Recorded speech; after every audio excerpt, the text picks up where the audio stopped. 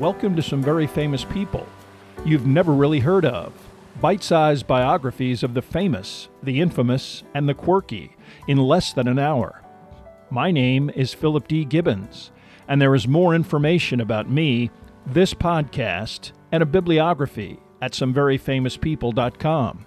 There are also photographs of many of the individuals and items mentioned in this podcast.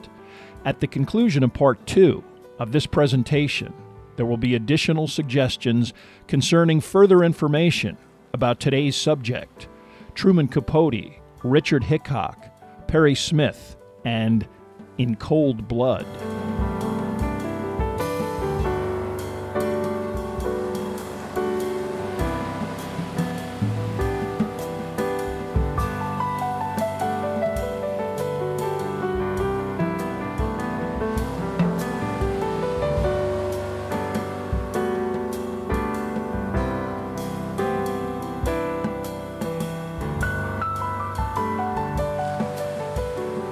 Now let's return to our story about Truman Capote and In Cold Blood.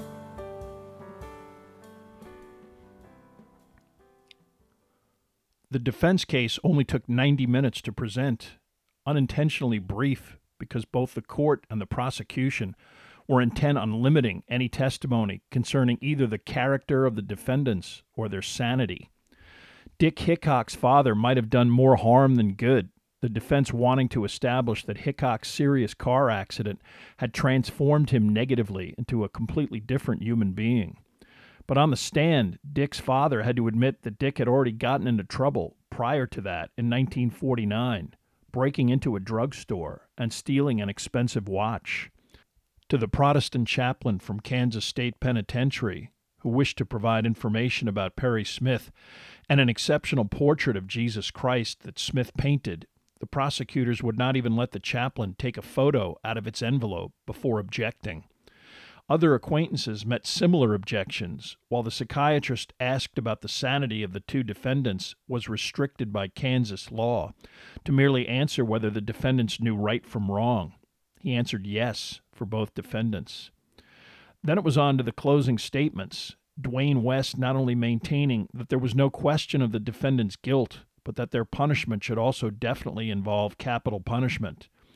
Both defense attorneys, Fleming and Smith, attempted to use Christian doctrine to not only ask the jury to be merciful and forgiving, but also to decry the pointlessness and barbarity of the death penalty. Unfortunately, this tactic backfired. Logan Green, a 70-year-old criminal attorney known for dramatics in the courtroom, was retained to assist the county prosecutor specifically with Green's own closing argument, and he did not disappoint. With regard to mercy, he noted sardonically that it was lucky for the defense team that they were not present at the Clutter house on the night in question, pleading for mercy for the Clutter family. That would have merely added to the body count.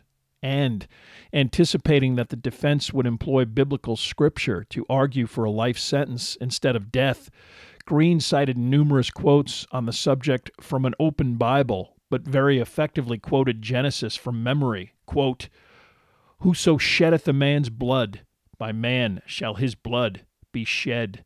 Unquote. But he did not stop there. He underlined that the 4 killings netted the assailants a mere $40. $10 for the life of each Clutter, and emphasized the sheer terror of the family as they were brutally murdered one by one. He closed by appealing to the jury to not flinch from what they knew to be a just and appropriate verdict. It did not take long for the all-male jury to render that verdict, 40 minutes to be exact. The two defendants were convicted on all 8 counts, 4 each of first-degree murder, and sentenced to death. Logan Green had implored the jury to not behave like some, quote, chicken-hearted jury, unquote, who had shrunk from punishing a criminal, only to have said criminal commit some even more terrible crime. After listening to the verdicts and upon leaving the courtroom, Hickok was said to have remarked to Smith, quote, "No chicken-hearted jurors they," unquote. Both men laughing heartily, an image recorded by a photographer and ultimately splashed across the state of Kansas's various front pages the following day. It was not long before Hickok and Smith were returned to a location they both knew well, the Kansas State Penitentiary, except this time they were headed to the separate two-story building that housed both the Special Disciplinary Unit for Incorrigibles and the state's death row for condemned inmates. The disciplinary unit was on the structure's first floor. The second floor was only accessible via an iron spiral staircase that led to 12 identical 7 by 10-foot cells, sparsely furnished with a narrow barred and screened window that overlooked an interior prison lot, bordered by the prison warehouse that also contained the simple wooden gallows that was used to hang the condemned. Nicknamed the Corner, Smith and Hickok already had a date scheduled for their execution, May 13th, 1960, only a few months away. While the two killers awaited their fate, Truman Capote assembled what he subsequently described as 4,000 pages of notes and began writing in earnest. He already had a title, In Cold Blood, but he quickly decided that New York was too much of a distraction, so he and his partner, Jack Dunphy, headed for a small village on Spain's Costa Brava. He also seemed intent on idealizing the role of Alvin Dewey in return for additional positive responses to requests that were beyond the bounds of typical law enforcement practices. Subsequent to the publication of the book, Dewey stated that Capote's depiction of investigators and other relevant characters depended on whether or not Capote liked them. As far as his portrayal, Dewey added, quote, "I was the luckiest," unquote. But a recitation of the remarkable and probably unethical activity that Dewey completed on behalf of Capote is startling. Both Dewey and his wife were dazzled and flattered by the attention lavished on them by Capote and Harper Lee, replete with Capote's insider tales of Hollywood and celebrity. As early as May 3rd, 1960, Capote implored Dewey specifically over receiving 4 years' worth of entries from Nancy Clutter's diaries, including the last notation written only hours before her death. Dewey sent those within 2 weeks of this request. Capote responded by setting up a social engagement with David O. Selznick and Jennifer Jones when the Deweys visited a relative in Los Angeles, the type of interaction that Marie Dewey craved. In his letter of introduction, Capote described Alvin Dewey to the Selznicks as the, quote, hero of his latest effort. Such flattery was additionally productive. In addition to exclusive interviews granted with Smith and Hickok, Dewey provided Capote access temporarily to the case files, ultimately giving an entire set of the official reports compiled on the case to the author. When individuals like Bobby Rupp, Dwayne West, and Logan Green were reluctant to speak with Capote, Dewey personally interceded, getting them all to cooperate. Dewey even went so far as to aid Capote in obtaining a Kansas State driver's license, despite the writer's lack of residency in the state. Friendship and access to celebrity was not the only tangible result of Dewey's cooperation. In 1966, the lawman and his wife were invited to Capote's celebrity-masked black and white ball, the New York social event of the decade and one of the most discussed and exclusive media events in the city's history. Much more inappropriate was a recent revelation, long after the deaths of both Dewey and his wife, that Capote interceded with Columbia Pictures to obtain a $10,000 contract for Marie Dewey during the 1967 filming of In Cold Blood, an expense that has been acknowledged by the studio. Money changing hands was a tactic that Capote employed in another instance in which a different kind of access became necessary. The warden in charge of Kansas State Penitentiary, Sherman Krause, was intent on keeping all media figures, especially Capote, from accessing or even corresponding with any of the inhabitants of the state's death row, prison regulations restricting such access to family members and attorneys only. But Capote would not take no for an answer. He retained the Garden City law firm Fleming, Haig, Saffels, and Hope to assist him in persuading the state to change its policy. Dale Saffels was a Democratic member of the Kansas House of Representatives and even the minority leader of the political body, while Clifford Hope Sr. was a former 15-term Republican U.S. congressman, two individuals with a lot of political clout. Clifford Hope Jr. also was an employee of the firm. How exactly it was negotiated is not specifically known, but eventually Capote was granted personal visitation rights, and most importantly, the ability to correspond with both criminals, access he later claimed involved bribing a prominent Kansas political figure. During their 5-year stint on death row, Capote only visited personally no more than a few times, but he corresponded with both men on a weekly basis, gleaning essential information about their lives leading up to their execution. And this existence was grim, the physical conditions isolated. The only other occupant of the row, Lowell Lee Andrews, a 20-year-old college sophomore convicted of the multiple murder of his family, the crime occurring in 1958.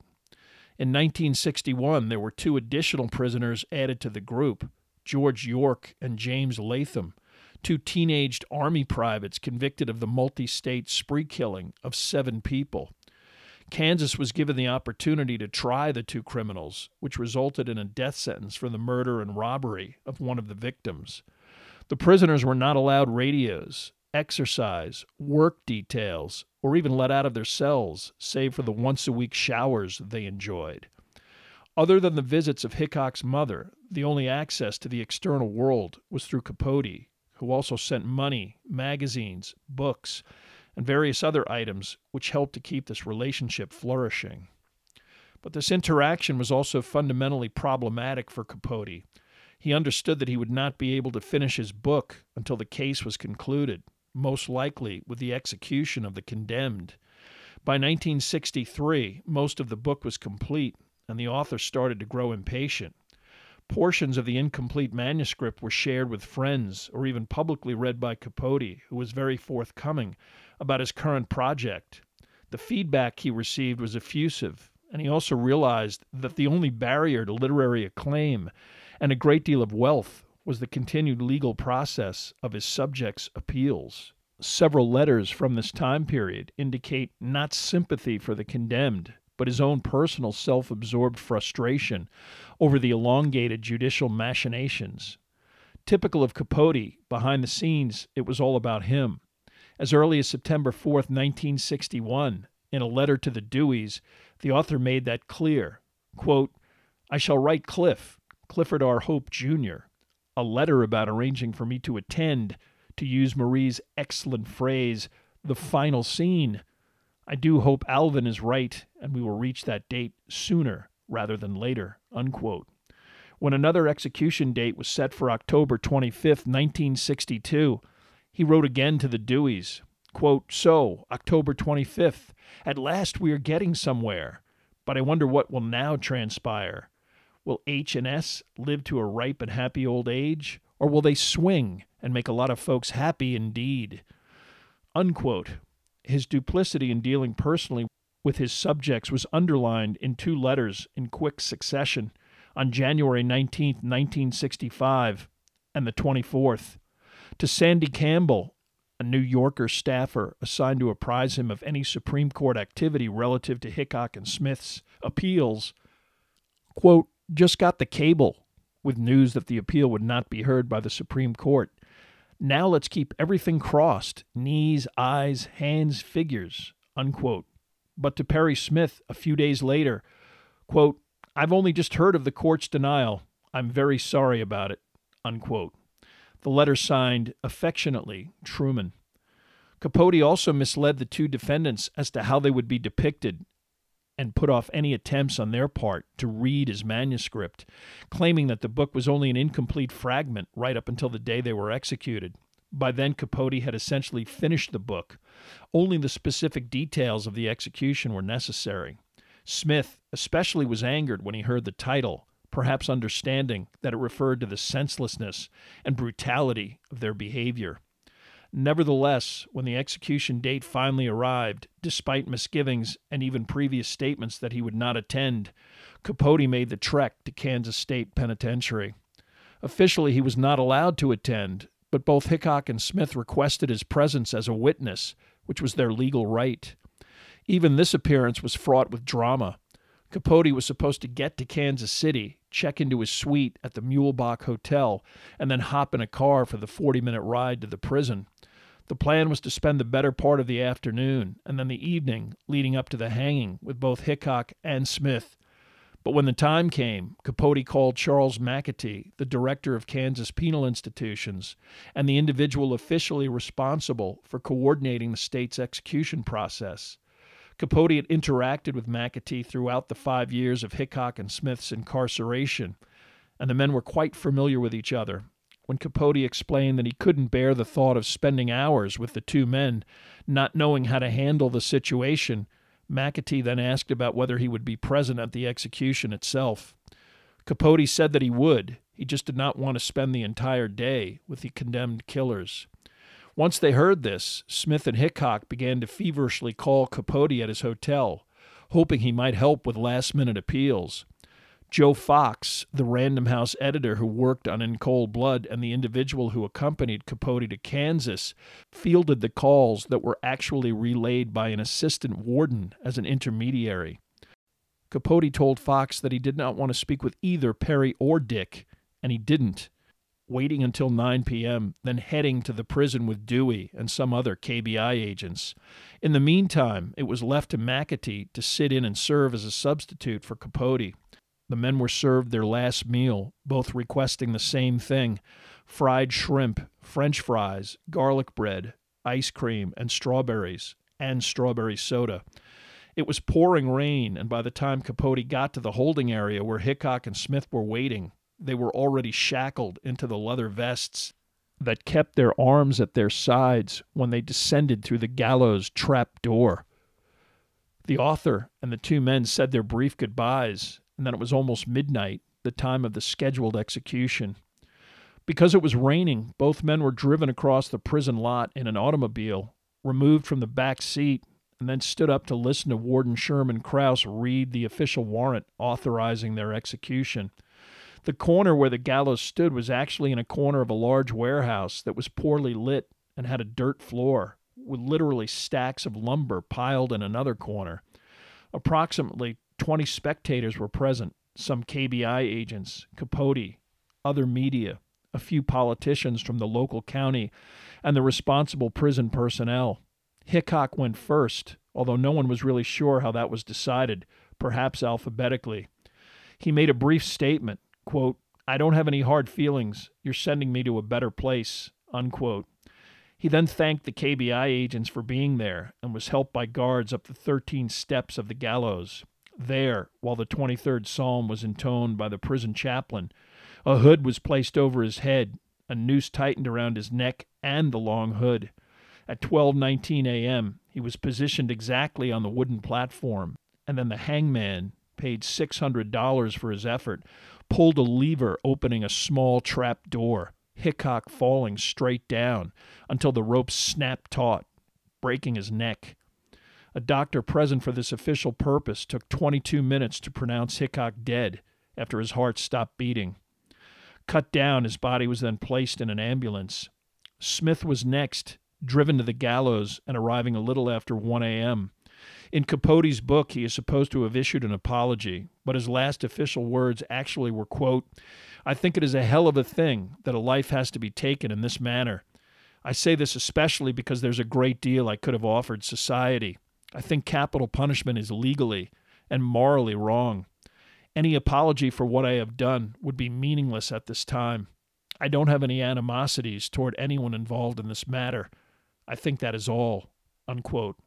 Then Smith ascended the steps to the gallows, underwent the same process as Hickok, dropped through the trap door at 1:07 a.m., and was pronounced dead 12 minutes later.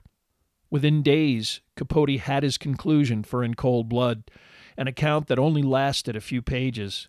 Initially a project conceived as an article for the New Yorker magazine, Capote also had his 100,000-word non-fiction novel, which could not have been published in a single issue of a magazine. Instead, it was serialized in 4 separate issues starting on September 25, 1965. The release of the work was a national sensation, all of the magazine editions selling out throughout the U.S. The actual book followed on January 17, 1966. It hit the #1 spot on the New York Times bestseller list on February 6th and remained there until May 7th, 1966. The book is the second best-selling true crime book in publishing history after Helter Skelter, was translated into 30 languages, and remains in print today, 56 years later. It earned Capote an estimated $2,1966 and an explosion in media coverage that established him as not only the most recognizable American literary figure, but a popular culture icon as well. But, as in any spectacular literary endeavor, there was both criticism and skepticism. Capote probably invited a lot of the scrutiny with his mushrooming public persona, and omnipresent talk show appearance boasts that his manuscript was the most fact-checked in the history of The New Yorker, meticulously researched with thousands of pages of notes, quote, immaculately factual, unquote, and, quote, every word is true, unquote. It was only a few months before, in June of 1966, author Philip Tompkins published an article in Esquire magazine describing interviews with inhabitants of Holcomb and Garden City, and of inaccuracies ranging from the aforementioned actual last words of Perry Smith to the more egregious description of Perry Smith's interaction with the wife of the jailer on the day Smith was convicted and sentenced to death. The writer stated, quote, during our telephone conversation, Mrs. Meyer repeatedly told me that she never heard Perry cry, that on the day in question she was in her bedroom, not the kitchen, that she did not turn on the radio to drown out the sound of crying, that she did not hold Perry's hand, that she did not hear Perry say, I'm embraced by shame, and finally, that she had never told such things to Capote. Mrs. Meyer told me repeatedly and firmly in her gentle way that these things were not true. Unquote. Alvin Dewey even admitted later that the entire final poignant scene in the book where he runs into a classmate of Nancy Clutter in the graveyard that contains the Clutter graves was a complete invention. As the years passed, others connected to the book addressed the issue of veracity. KBI investigator Harold Nye was probably the most vehement when he declared in an interview with George Plimpton, quote, I was under the impression that the book was going to be factual, and it was not. It was a fiction book, unquote. This occurred after Nye sent some preliminary galleys concerning his investigative trip to Las Vegas, refused to approve them, stating that characters were embellished way beyond anything that Nye experienced. For his intransigence, Nye was cut from the guest list of the 1966 Black and White Ball Gala in New York City. Over the years, many other inaccuracies or fabrications have cropped up, but it didn't affect Capote's stature during his lifetime, and In Cold Blood is still celebrated as one of the finest American nonfiction books ever written. However, the book did mark the pinnacle of the author's career, the fame, money, and celebrity excess greatly increasing both Capote's substance abuse and hubris. The 1967 film reproduction of the book only added to Capote's celebrity runway. While some have attributed the author's downward spiral to the emotional trauma of his involvement with Hickok and Smith, Capote's thinly concealed eagerness for the two men's execution and his alcoholism and drug abuse renders this perspective as probably too charitable. Capote's newfound great wealth allowing a lifestyle of indulgence and artistic inactivity. Eventually, Capote might have realized that this inactivity might have been better than what he eventually produced. After Capote delivered on In Cold Blood with such remarkable results, he was given plenty of rope to work on his rumored next big opus, entitled Answered Prayers, supposedly a gossipy account concerning the sordid tales of socialite New York through the eyes of one P.B. Jones, an aspiring writer. Perhaps to shock his way back into the literary limelight, in November of 1975, Capote published a chapter of the work in progress in Esquire entitled La Côte Basque, a thinly disguised send-up of the Capote clique known as the Swans, prominent New York females, or wives of powerful, high-profile New York power brokers. These women described as they lunched in the restaurant mentioned in the title, at the time New York's most exclusive. Jackie Kennedy, her sister Lee Radziwill, Barbara Babe Paley, wife of CBS chairman William Paley, Gloria Vanderbilt, and Happy Rockefeller, all made appearances depicted as leading either vacuous, adulterous, or scandalous existences. Even worse was a recounting of the story of one Ann Cutler, who accidentally on purpose shoots her husband, himself a wealthy serial adulterer. This was unmistakably Ann Woodward, who, 20 years earlier, shot her husband and was believed by high society to have done this intentionally. So mortified by the rumored release of this fictionalized account, Ann Woodward committed suicide by taking cyanide only days before the excerpt's release. While Capote certainly got the media buzz he was looking for, he was finished in the high society celebrity circles that he previously reveled in. Babe Paley, already dying of the cancer that killed her in 1978, and a woman that Capote considered a dear friend, never spoke with him again. Her husband, as well as the rest of New York's jet-set socialite elite, dropped him as well. Capote left to slum it at an increasingly irrelevant Studio 54. Capote's fall from grace was so complete that he exiled himself to California and published only fragments and short pieces. Answered Prayers remained unfinished in August of 1984, having not published anything of substance for almost 20 years, and while apparently living at the home of his newest best friend, Joanne Carson, talk show host Johnny's second wife. Capote died of liver cancer. Gore Vidal, who successfully sued Capote over accusations of drunkenness at the White House, and who also famously claimed that Capote's voice was audible only to dogs, called it a good career move. Despite Capote's death, In Cold Blood has still remained in the public eye. In 2005, Philip Seymour Hoffman won an Oscar for his portrayal of Capote in the film of the same name. However, the film was marred by repeating the fundamentally incorrect premise that Capote attempted to help with Hickok and Smith's appeals, even supposedly paying for them out of his own pocket, and that his ultimate dissolution was the result of an inability to cope with such an emotionally draining process. In 2012, Sarasota, Florida police announced that they were seeking to exhume the bodies of Hickok and Smith to provide DNA in an attempt to match samples in the murders of Christine and Cliff Walker and their young children, which occurred on December 19, 1959, a date in which both Hickok and Smith were definitely in the state of Florida and had a 1956 Chevrolet Bel Air, a model of car that the Walkers were interested in buying. Christine arrived at her home alone in the afternoon and was raped and then shot to death. Cliff was then ambushed and murdered by gunshot, as was his 3-year-old daughter and 1-year-old son. Although the pair of murderers were definitely seen around this time in the area, and the bodies of Smith and Hickok were exhumed, their DNA was too degraded to allow for a match to existing samples. Interestingly, Walter David Hickok, the brother of Dick Hickok, had previously refused to provide a DNA sample that would have greatly aided the investigation.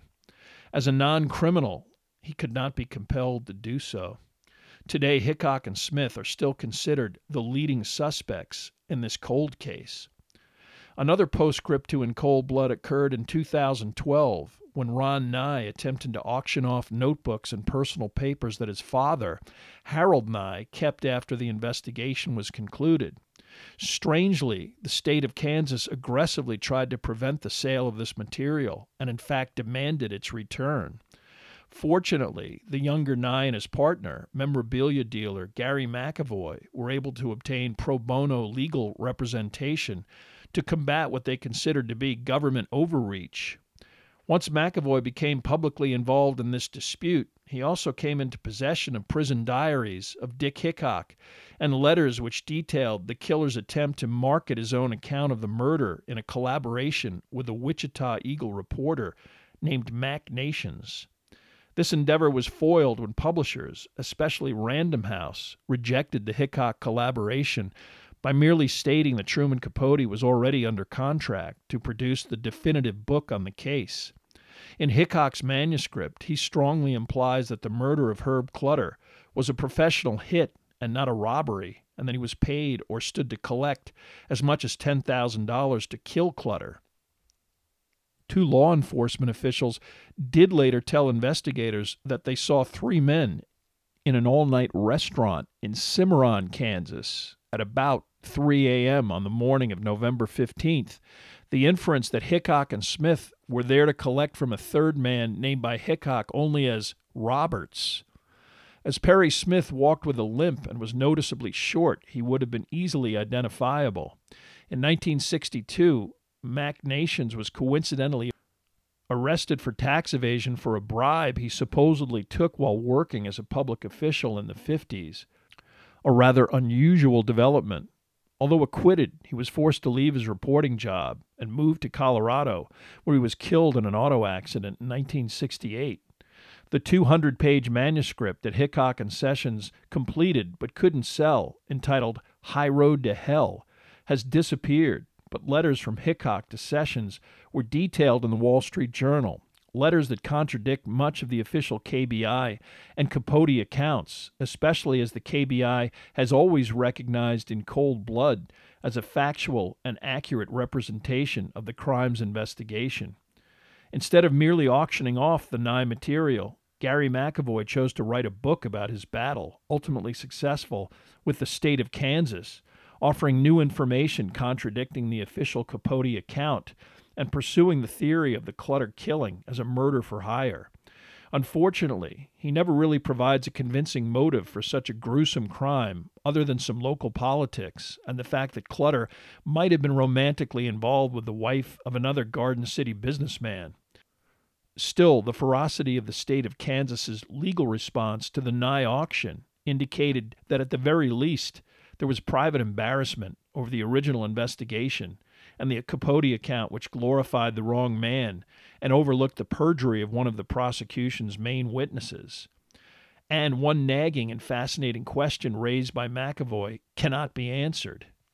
If Floyd Wells never actually saw the inside of the new Clutter home, how was he able to diagram it for Richard Hickok in prison? And why did he tell Hickok that there was a safe? Unfortunately, Wells was never able to answer that question, arrested almost immediately in 1961 in Oklahoma for essentially car theft. He eventually drew a much more serious term in the Mississippi State Penitentiary. On April 3, 1970, Wells attempted a breakout with two other inmates by stealing a tractor and hoping to escape from the maximum security compound. Eventually surrounded in a wooded area by prison guards, his two accomplices surrendered, but Wells fought it out and was shot to death. Because his legal name was William Floyd Wells, Jr., his death would not have been immediately linked to the notorious Floyd Wells from In Cold Blood. To the residents of Garden City and Holcomb, Kansas, there is another enduring fundamental mystery concerning the Clutter case. Why was so much attention paid to two killers of four perfectly decent family members instead of the family itself? And why does this story still generate so much fascination, even today? While there is a memorial to the Clutter family in a local Holcomb park, there is absolutely no acknowledgement or even a public trace of Truman Capote in the Garden City, Holcomb, Kansas area. For many years, a photo of Capote posing in front of the Wheatlands Motel appeared in the lobby of this establishment. Capote frequented this rather modest inn, as it was situated next to one of the only Garden City restaurants that had a liquor license. The Wheatlands Motel was a family operation for many years, until the motel was sold to a national chain. After this transaction, the photograph was quietly and permanently removed.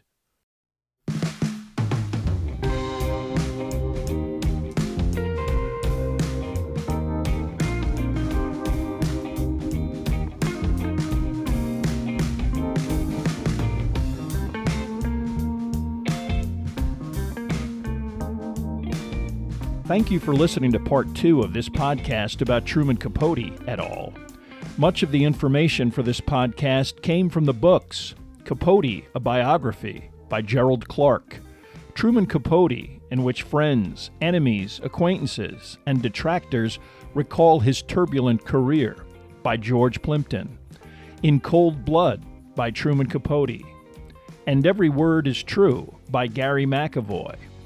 In addition, the journalism published in the Wall Street Journal by Kevin Helliker, especially an article entitled Capote Classic in Cold Blood, Tainted by Long-Lost Files, published on February 8, 2013. There are also additional photographs, bibliographical, and musical information at someveryfamouspeople.com. If you have enjoyed this presentation, please like us at our Facebook page, Some Very Famous People, and follow us on Twitter at Philip D. Gibbons. Subscribe to my YouTube page at Noblesse Oblige, and also rate us on iTunes. If you have the time, leave a brief review. A link is provided at the website.